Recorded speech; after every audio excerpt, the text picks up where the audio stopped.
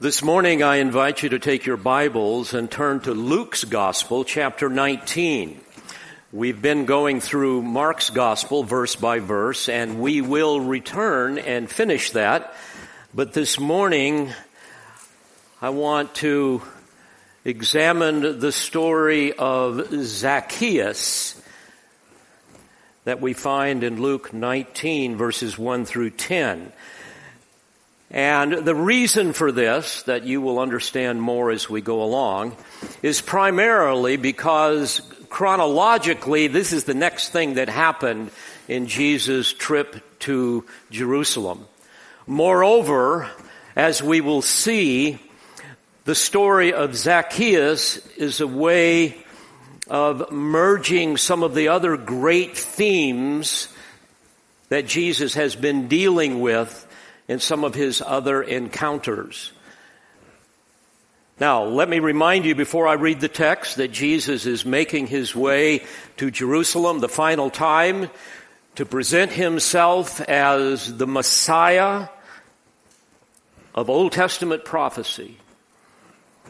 He's traveling with his disciples, and there's a large group of pilgrims going with him. He has orchestrated all of this, and they are going to Jerusalem for the Passover feast, where he will present himself ultimately as the Passover lamb that will take away the sins of all who believe in him. Now bear in mind, his focus in this last journey is not only to lay claim to the messianic mantle, but also to instruct his disciples.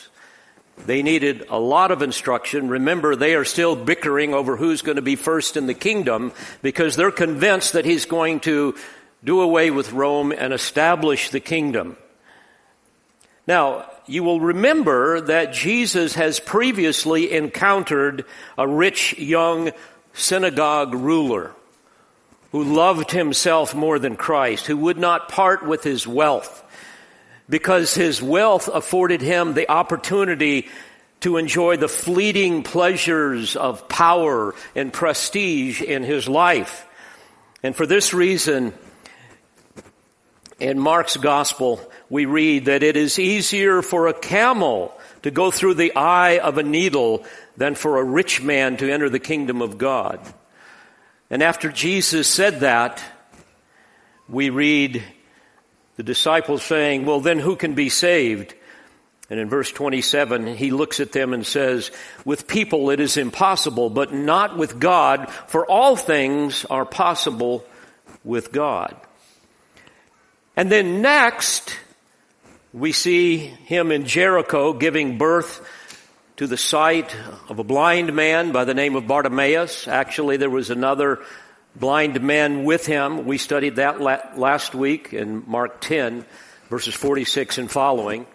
And once again, there he not only proved his messianic claims that he was indeed God, very God, but also he illustrated the miracle of regeneration, whereby God gives sight to those who are spiritually blind.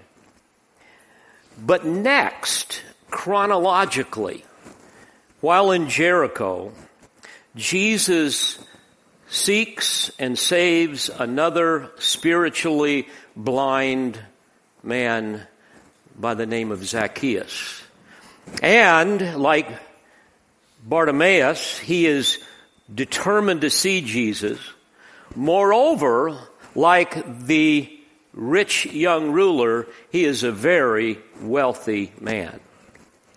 So what we have in the account of Zacchaeus is really a juxtaposition of the striking themes in this previous story, where they all come together.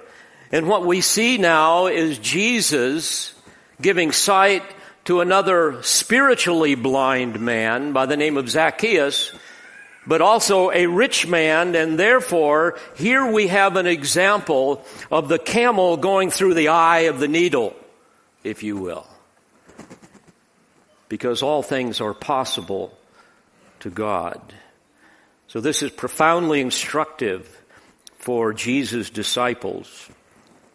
I might also add that Luke is the only gospel writer that records this story. Also, this historical narrative really summarizes the very essence of the gospel message and the purpose of Jesus' ministry on earth. And as we will see in verse 10, his goal is to seek and to save that which was lost. And aren't you thankful that he continues to do that this very day? So with that in mind, let me read the text. Luke 19, beginning in verse 1. He entered Jericho and was passing through. And there was a man called by the name of Zacchaeus. He was a chief tax collector, and he was rich. Zacchaeus was trying to see who Jesus was and was unable because of the crowd, for he was small in stature. So he ran ahead and climbed up into a sycamore tree in order to see him, for he was about to pass through that way. When Jesus came to the place, he looked up and said to him, Zacchaeus, hurry and come down, for today I must stay at your house. And he hurried and came down and received him gladly. When they saw it, they all began to grumble, saying, he has gone to be the guest of a man who is a sinner. Zacchaeus stopped and said to the Lord, behold, Lord, half of my possessions I will give to the poor, and if I have defrauded anyone of anything, I will give back 4 times as much. And Jesus said to him, today salvation has come to this house, because he, too, is a son of Abraham. For the Son of Man has come to seek and to save that which was lost. I'd like to examine this text under 2 very simple headings. Number 1, we will see the Savior seeking, and number 2, we will see the Savior saving. And I might add, dear friends, that there is no greater privilege in the Christian life than contemplating the person and the work of the Lord Jesus Christ. My, how I long to see him face to face.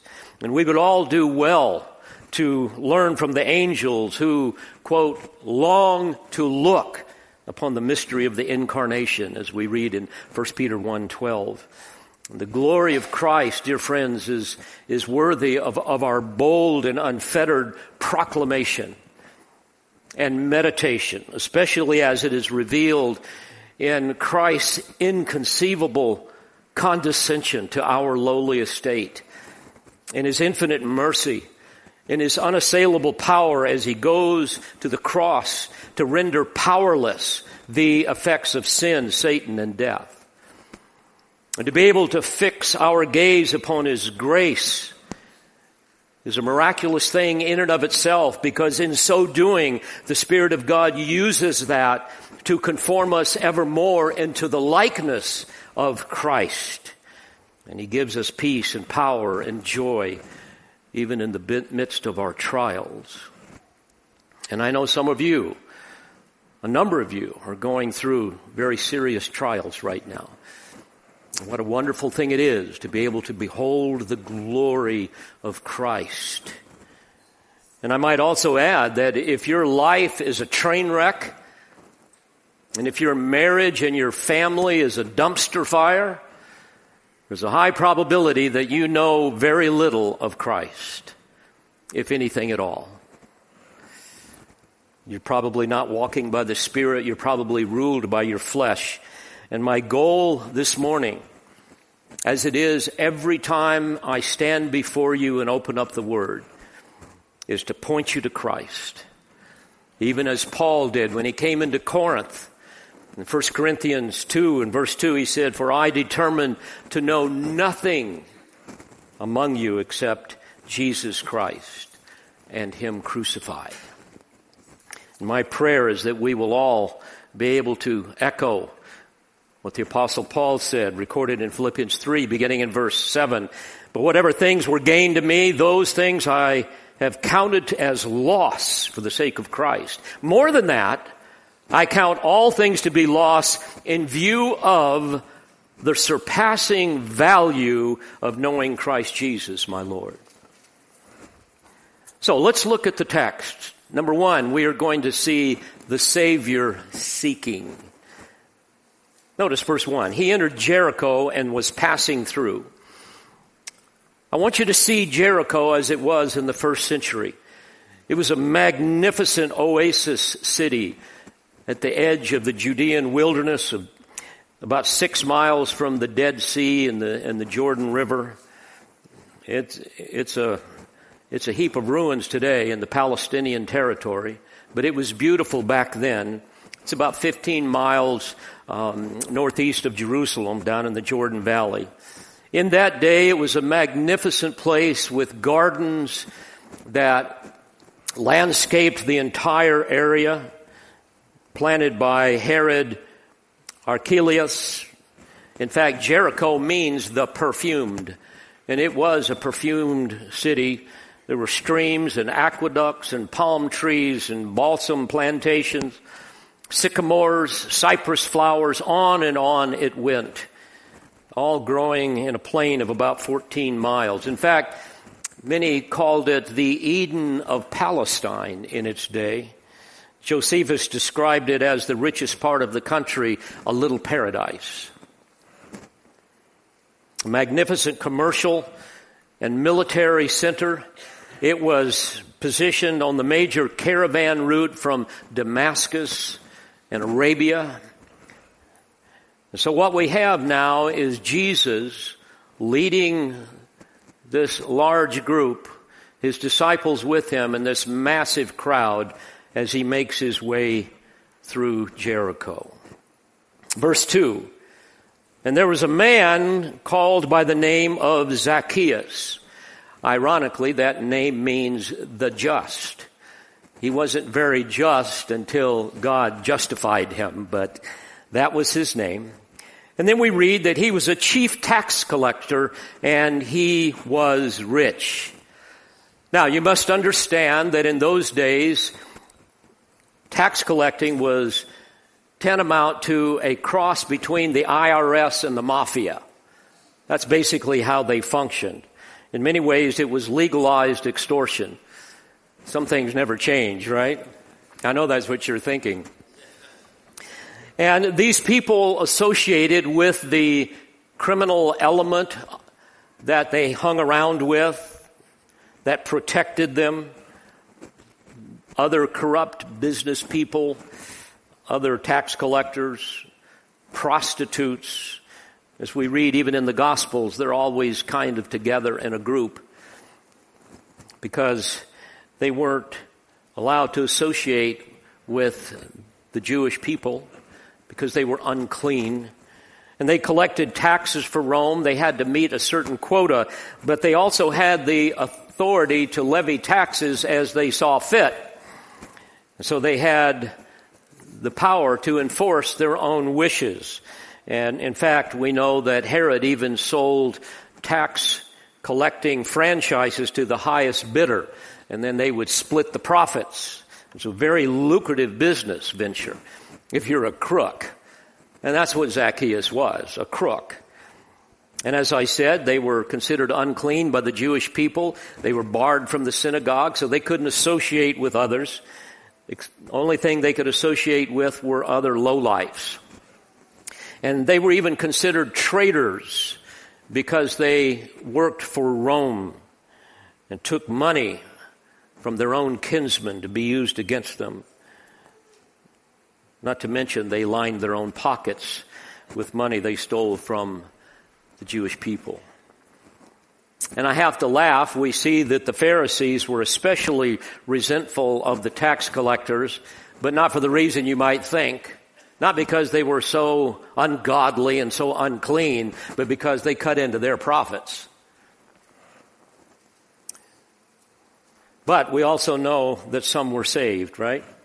Remember when Jesus called Matthew in Mark 2, and Matthew was a tax collector and followed Jesus, and other tax collectors and prostitutes and so forth that hung with them repented and came to Christ. We see some of that in Luke 3, for example. But what we see here with Zacchaeus is he wasn't just your run-of-the-mill tax collector. He was a chief tax collector.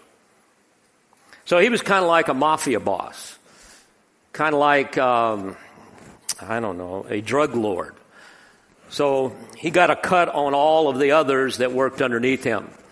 See, this guy was a notorious crook. However, as we read the story, we see that the Holy Spirit is already at work in his heart. We see that he's bringing conviction, a sense of shame and guilt, disrupting his life with difficult circumstances, arousing his curiosity about Jesus. And perhaps he was even aware of Jesus' reputation, that he was a friend of tax collectors. I mean, that information would have spread like wildfire, right? Verse 3, Zacchaeus was trying to see who Jesus was. This is in the imperfect tense in the original language, and so what it helps us understand is that he was busy seeking Jesus. He was a man on a mission. An old adage comes to mind, the hound of heaven was after him, right? And the text goes on to say, and he was unable because of the crowd, for he was small in stature. And of course this makes sense. You've got a massive crowd of people. They're lining the roads. They're also traveling with Jesus. And if you're short, you're not going to be able to see him. But the indication here and the implication is that he wanted to do more than just lay his eyes on him. He perhaps wanted to engage him. Verse 4, so he ran on ahead and climbed up into a sycamore tree in order to see him, for he was about to pass through that way. Here we get the sense that Zacchaeus was both disturbed and determined. Now, when we think of a sycamore tree, we see something very different in Tennessee than what it would look like in the Middle East. It was really what was called a fig mulberry or a sycamore fig. It had fruits on it that kind of resembled figs and evergreen leaves that resembled the mulberry. Its fruit was an insipid, kind of tasteless fruit that only the most poor would ever eat. But it had very low limbs, big limbs, easy to climb. And no doubt, Zacchaeus wanted to remain hidden from sight. After all, he was the most hated man in the whole country, right? In that whole area, at least. Moreover, it's not very dignified for a wealthy man to be climbing up in a tree like that. And as I meditated on this scenario, I'm reminded of Jesus' words to the Syrophoenician woman. Remember, before he saved her, recorded in Matthew 15, verse 24, Jesus said, I was sent only to the lost sheep of the house of Israel. And of course, that was, as you recall, a reference to his original ministry focus regarding the kingdom. But here, now, regarding Zacchaeus, we see the great shepherd of the sheep pursuing one of his lost lambs up in a tree of all places. But what happens next is truly remarkable. And here's where the plot thickens. Verse 5, when Jesus came to the place, he looked up and said to him, Zacchaeus, hurry and come down, for today I must stay at your house. Oh, I wish I could have seen the look on Zacchaeus' face. The deer in the headlight look, right? The mule staring at a new gate look. He is suddenly exposed. Now, Luke just records the most basics of the whole story, but you know, Jesus had to have stopped, and when Jesus stops, everybody stops. Things get quiet, and they see Jesus looking up. All of a sudden, they see Zacchaeus. It was probably quiet enough that they heard what Jesus said, and there's Zacchaeus utterly exposed. Imagine he was saying to himself, I can't believe this is happening. I'm the most hated man in Jericho. Everybody's looking at me, including Jesus. The sovereign, omniscient, omnipotent creator of heaven and earth, the long-awaited Messiah of Old Testament prophecy, is now calling his name. Now, how did he know his name? Zacchaeus must have been scratching his head. How does he know who I am? Well, dear friends, of course he knew his name because Zacchaeus was chosen in eternity past to be part of our Lord's bridal church. This is such a magnificent truth. I need to camp on it for a moment. We know, according to Ephesians 1:4, that the Father chose believers in Him, referring to Jesus Christ, before the foundation of the world. In eternity past, we know, according to Romans 8:29, that they were predestined for justification, also for adoption, Ephesians 1:5, and even for a heavenly inheritance, Ephesians 5 and verse 11. And Paul said in his epistle to Timothy in 2 Timothy 1:9 that he has saved us and called us with a holy calling, not according to our works. In other words, it's not because he somehow looked down the annals of time and saw who would and who wouldn't believe in him. Oh, there's one. Yeah, Zacchaeus is going to believe, so I'm going to elect him. No, that is blatantly unbiblical and frankly quite silly.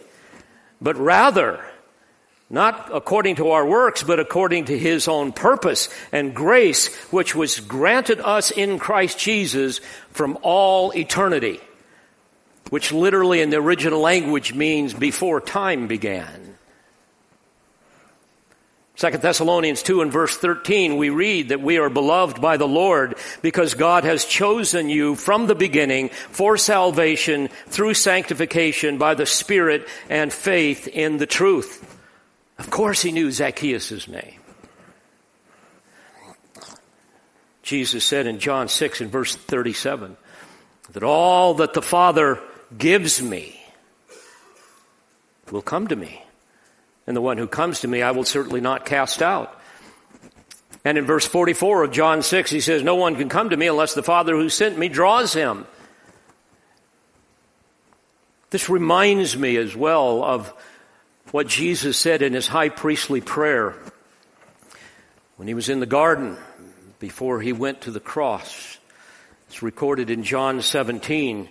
Jesus prays in verse 1 of that passage, Father, the hour has come, glorify your Son, that the Son may glorify you. See, Jesus is about to go to the cross and redeem those whom the Father had chosen for him. And we read the phrase, all whom the Father has given him. We read that repeatedly. Verse 2, verse 6, verse 9.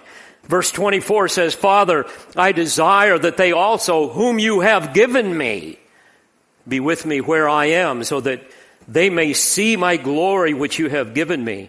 For you loved me before the foundation of the world. And of course, Zacchaeus was one of those whom the Father had given the Son. Dear friends, let this sink in. You must understand this magnificent truth. In eternity past, the Father ordained a plan to demonstrate his infinite love for his Son. And he chose for him a bride made up of undeserving sinners that would one day be transformed by the power of his grace. And he chose them by name. And he recorded their names in a book of life. And these names make up the Son's bride, an elect group of redeemed humanity. And he pledged to his Son a gift of the Father's love. And this gift was a pledge that was sealed by the Holy Spirit of promise. The Father would then intentionally draw unto himself this great company of sinners through the convicting and regenerating work of the Holy Spirit of God. This is utterly astounding. And to be sure, God has to seek us because we would never seek him. Romans 3 verse 11 says, there is none who seeks for God. You see, sinful man will always hide from God, even as Adam and Eve hid from God in the garden after they had sinned.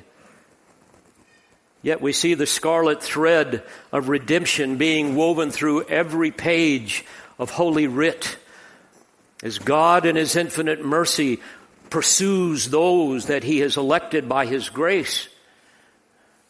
Moreover, Jesus knew who Zacchaeus was because Jesus was about to bear his sin in his body on the cross. His atonement was a specific act of substitution for specific individuals. Remember, Jesus came to do the will of the Father. And what was the will of the Father? To purchase the redemption of all whom the Father had given him. His plan was predetermined, and it was personal. Acts 2:23, we read Peter saying, this man, referring to Jesus, was delivered over by the predetermined plan and foreknowledge of God. And what an amazing thing it is to know that we have been chosen by the Father as a gift to the Son, who will one day give us back to the Father as a reciprocal expression of his love. This is the great plan of redemption, dear friends. And please hear this. We are merely incidental in that whole plan. He orchestrated our conception at our mother's womb. He superintended our development and our birth. We know from Scripture that he has even ordained the length of our life. Before we were born, he knew everything about us because he created our DNA. Let that sink in for a moment. He even knew that we would rebel against him, that we would violate his law, that we would reject him. And despite all of this, because of his predetermined and personal plan of redemption, the Apostle Paul says in Romans 5:8 that God demonstrated his own love toward us in that while we were yet sinners, Christ died for us. Oh, dear friend, if you have trusted Christ as your Savior, please know that you are not some insignificant number that is part of some vast, impersonal divine plan. But know this, the Lord Jesus Christ is intimately and personally and powerfully and compassionately involved in your life. The Father who chose us, drew us unto himself. The Spirit convicted us and transformed us. The Son purchased our redemption. And as we can see in the story of Zacchaeus, God takes the initiative in all of this. Oh yes, he's working in the heart of Zacchaeus, but Jesus is the one who is seeking and saving. He has to do that because we're spiritually blind, right? We read in Ephesians 4, verse 17 and following that we are alienated from God, that we walk in the futility of our mind. And this is what we see in the unredeemed.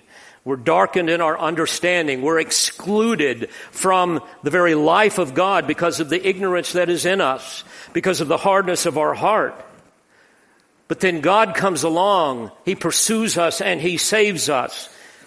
Even when we are in bondage to our sin, morally, socially, mentally, spiritually, when everything about us was in rebellion to God, worthy of his eternal judgment.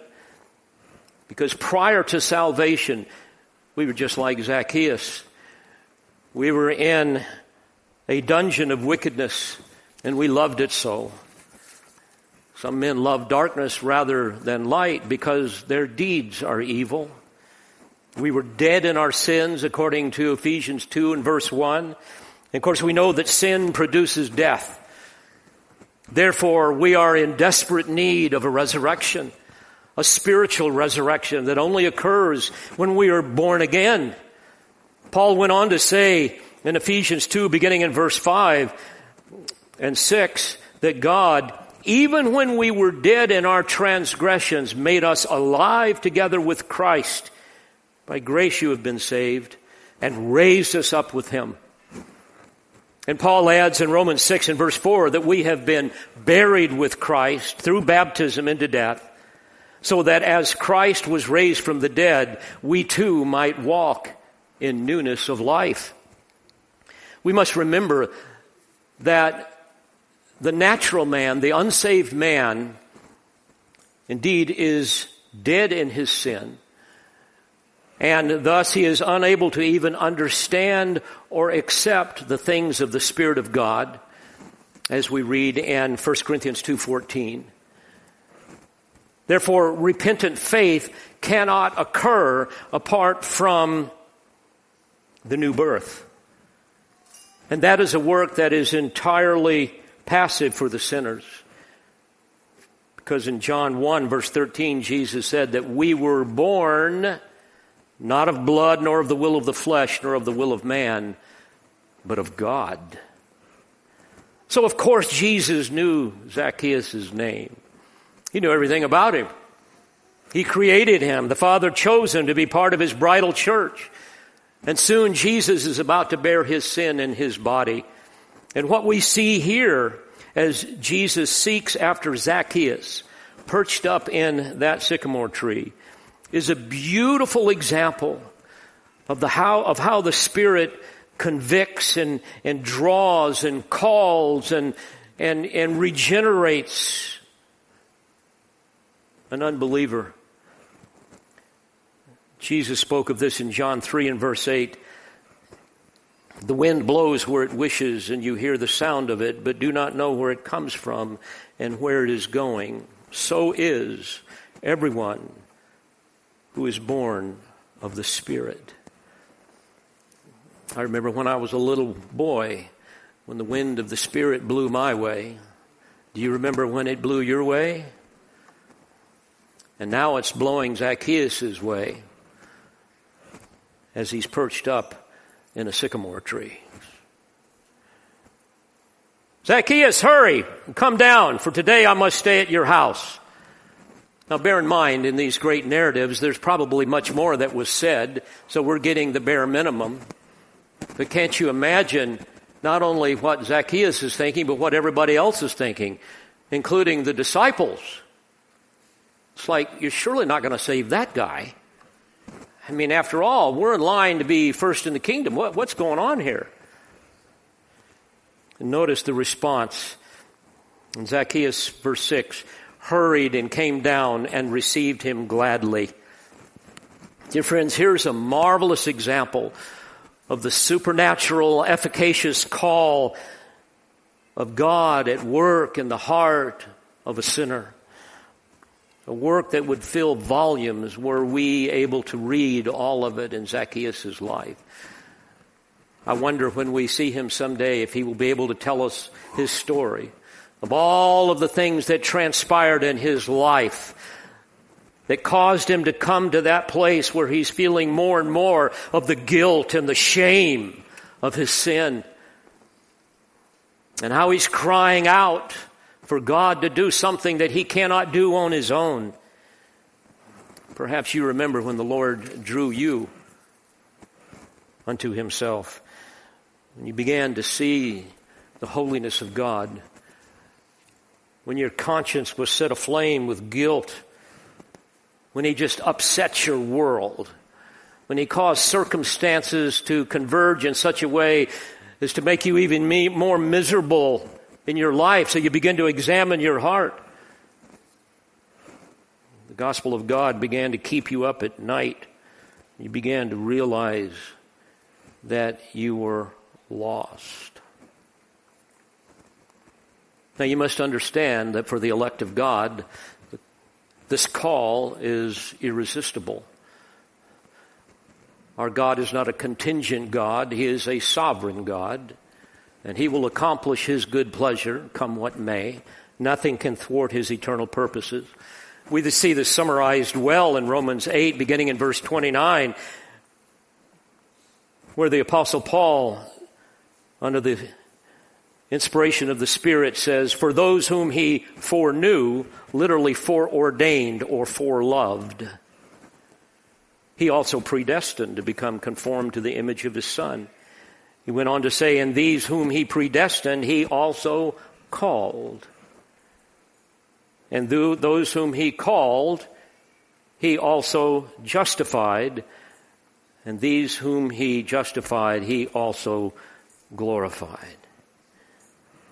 But I want you to notice the mysterious convergence of God's sovereignty and man's responsibility in this scenario.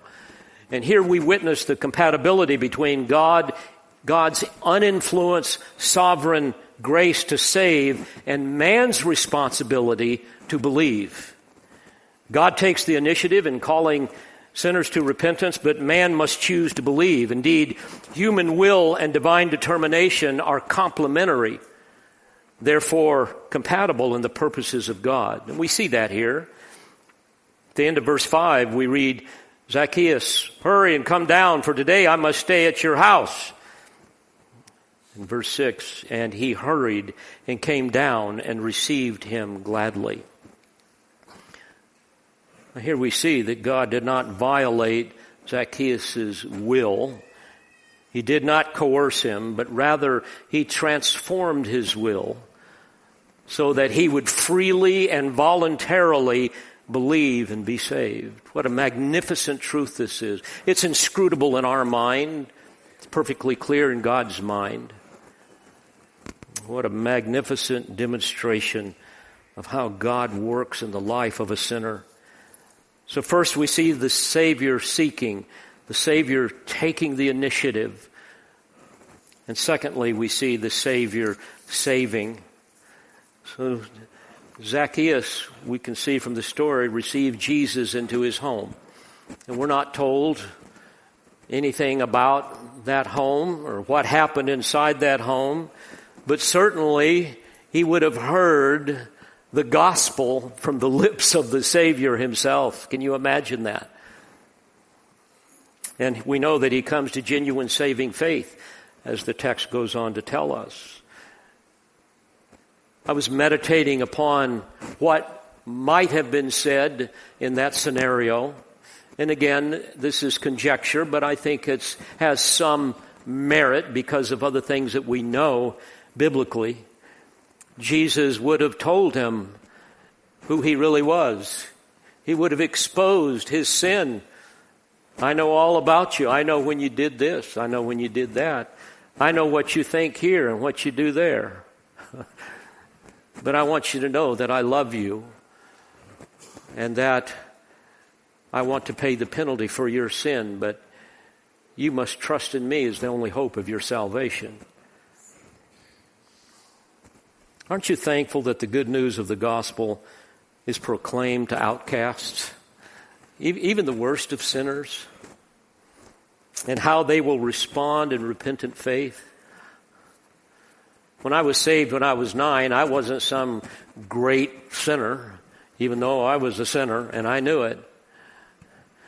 But I had a depraved heart like everybody else, and left unto myself no telling where I would have ended up. But God sees our sin, no matter how dark it might be. And of course, the Jews were convinced that only the righteous were recipients of divine blessing.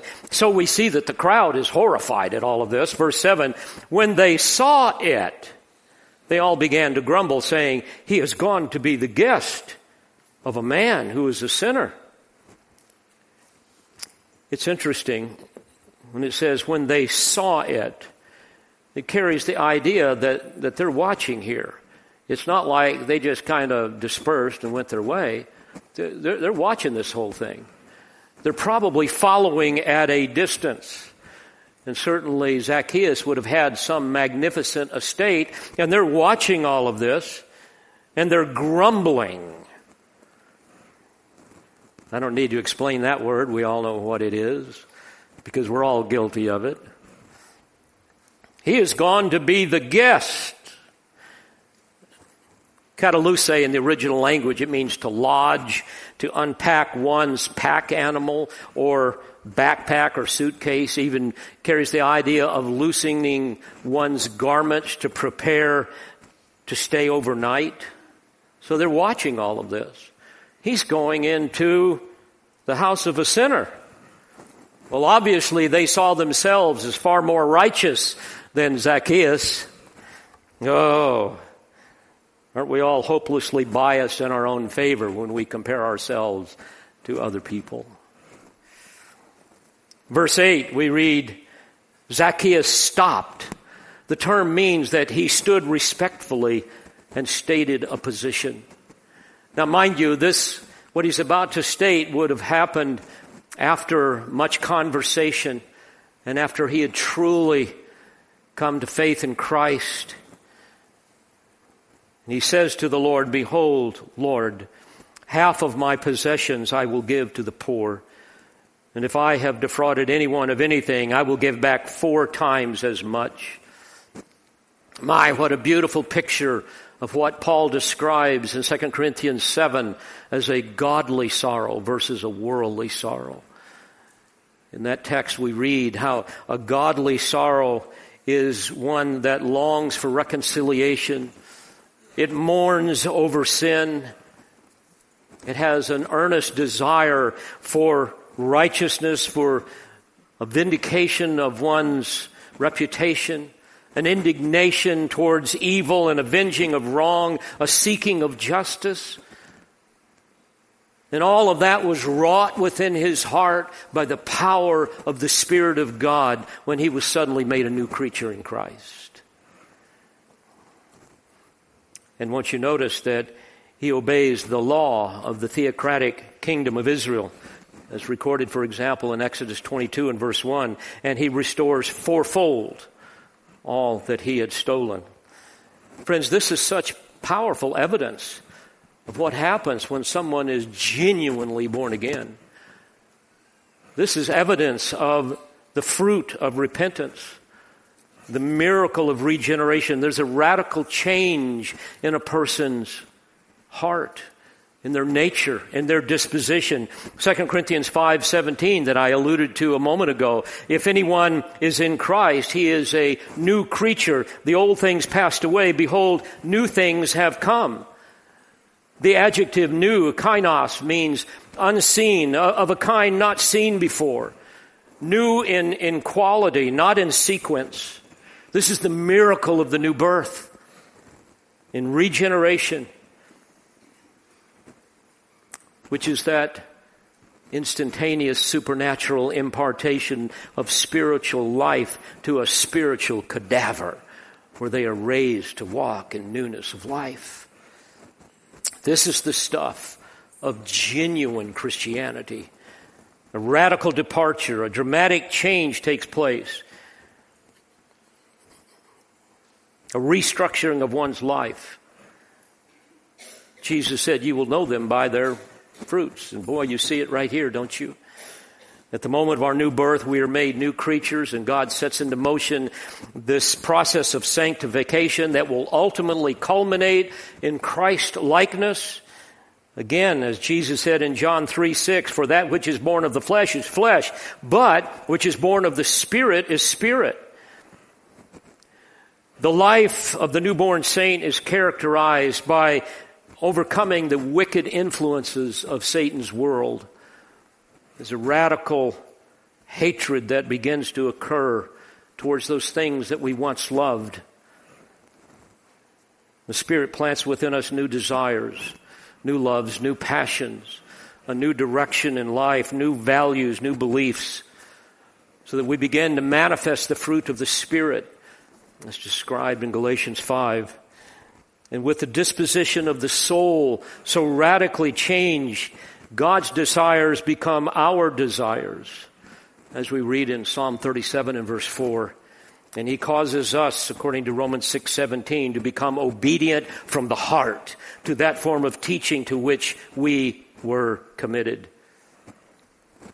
For indeed, as we read in 1 John 2:29, if you know that he, Jesus, is righteous, you know that everyone also who practices righteousness is born of him.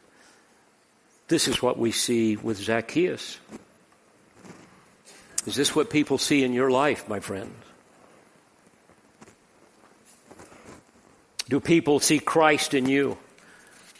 When they spend time around you, are they drawn to Christ? I grieve over the self-deception that characterizes so many Christians today, at least ostensibly Christian people.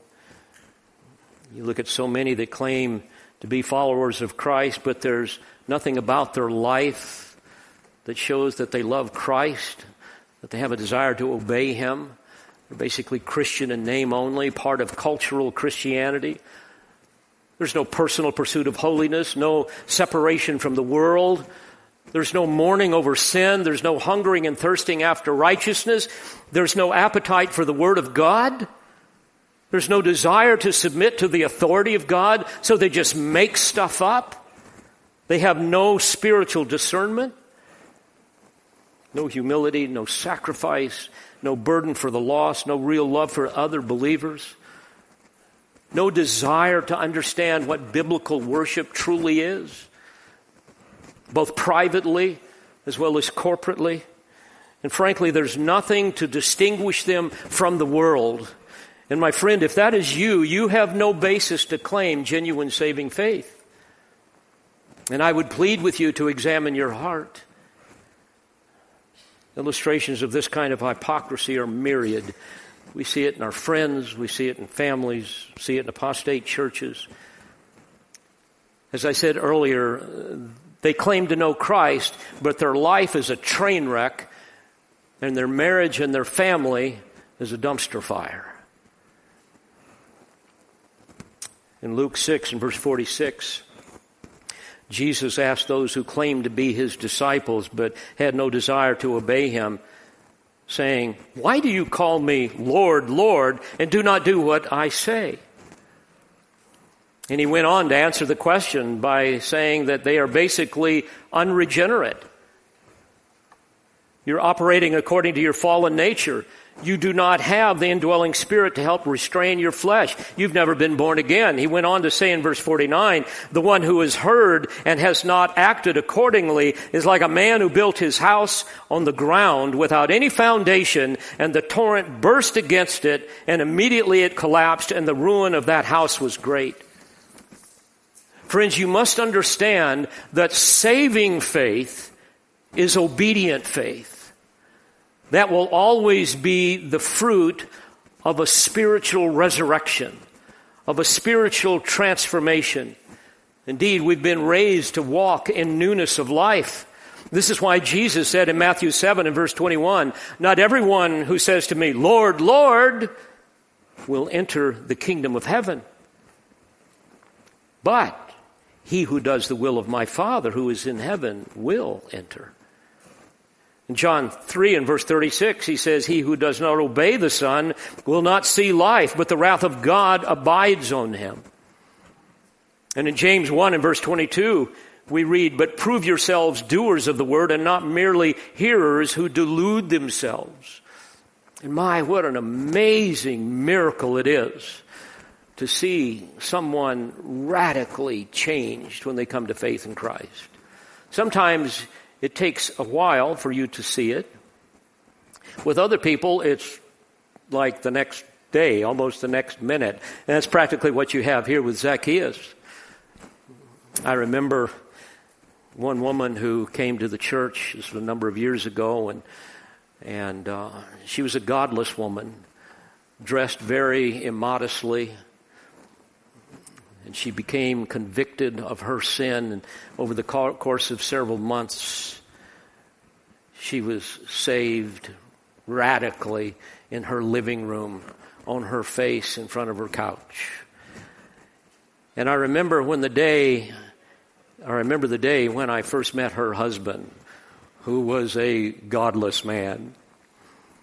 And I remember he contacted me, and he came up to me and he said, I'll never forget this. I want to know what has happened to my wife. And at first I thought it was going to be a confrontation, but then I realized, and he went on to say, look, I'm not mad, I just don't understand. I don't know who this is. And he went on to describe that. And by the way, about 6 months later, he came to faith in Christ. I heard him cry out in the midst of a communion service here in this church. That's the stuff of genuine saving faith, dear friends. Behold, Lord, half of my possessions I will give to the poor, and if I have defrauded anyone of anything, I will give back 4 times as much. And Jesus said to him, today salvation has come to this house, because he too is a son of Abraham. For the Son of Man has come to seek and to save that which was lost. Can you imagine the look on the disciples' face when they heard all of this? Oh my goodness, he's one of us now. Wonder if he's going to get a spot in the kingdom, you know. Boy, the race is on here. And of course the crowd hated him, at least for a while, until they realized that he was going to give back the money he'd taken from them. Then, don't you know, they all lined up and said, hey, Zach, old buddy, I believed in you all along, never doubted you. You know, put it right here. By the way, according to a 3rd century AD collection of ecclesiastical law, thought to have been written by the apostles, possibly, it's called the Apostolic Constitutions. We read that later on, Zacchaeus became the first bishop of Caesarea in Palestine. And if that is true, God not only called him to saving faith, but called him to be a pastor. Let me read that to you. I just copied and pasted it. The Apostolic Constitutions, Volume 7, Chapter 46. Quote, now concerning those bishops who have been ordained in our lifetime, we make known to you that they are these. Of Jerusalem, James, the brother of our Lord, upon whose death the second was Simeon, the son of Cleopas, after whom Judas, the son of James. Then he says this, of Caesarea in Palestine, the first was Zacchaeus, who was once a publican. It's interesting, isn't it? Jesus called him a son of Abraham. Now, he's not merely saying that you are a physical descendant of the patriarch Abraham, but rather a spiritual descendant in the inward sense, a believing Jew. For example, in Romans 2, verse 28, for he is not a Jew who is one outwardly, nor is circumcision that which is outward in the flesh, but he is a Jew who is one inwardly, and circumcision is that which is of the heart, by the Spirit, not by the letter, and his praise is not from men, but from God. We see something similar in Galatians 3, beginning in verse 6. Even so, Abraham believed God, and it was reckoned to him as righteousness. Therefore, be sure that it is those who are of faith who are sons of Abraham. The Scripture, foreseeing that God would justify the Gentiles by faith, preached the gospel beforehand to Abraham, saying, all the nations will be blessed in you. So then, those who are of faith are blessed with Abraham, the believer. I remember in Israel one time going to meet a congregation that was worshiping in secret to avoid persecution from the Jews.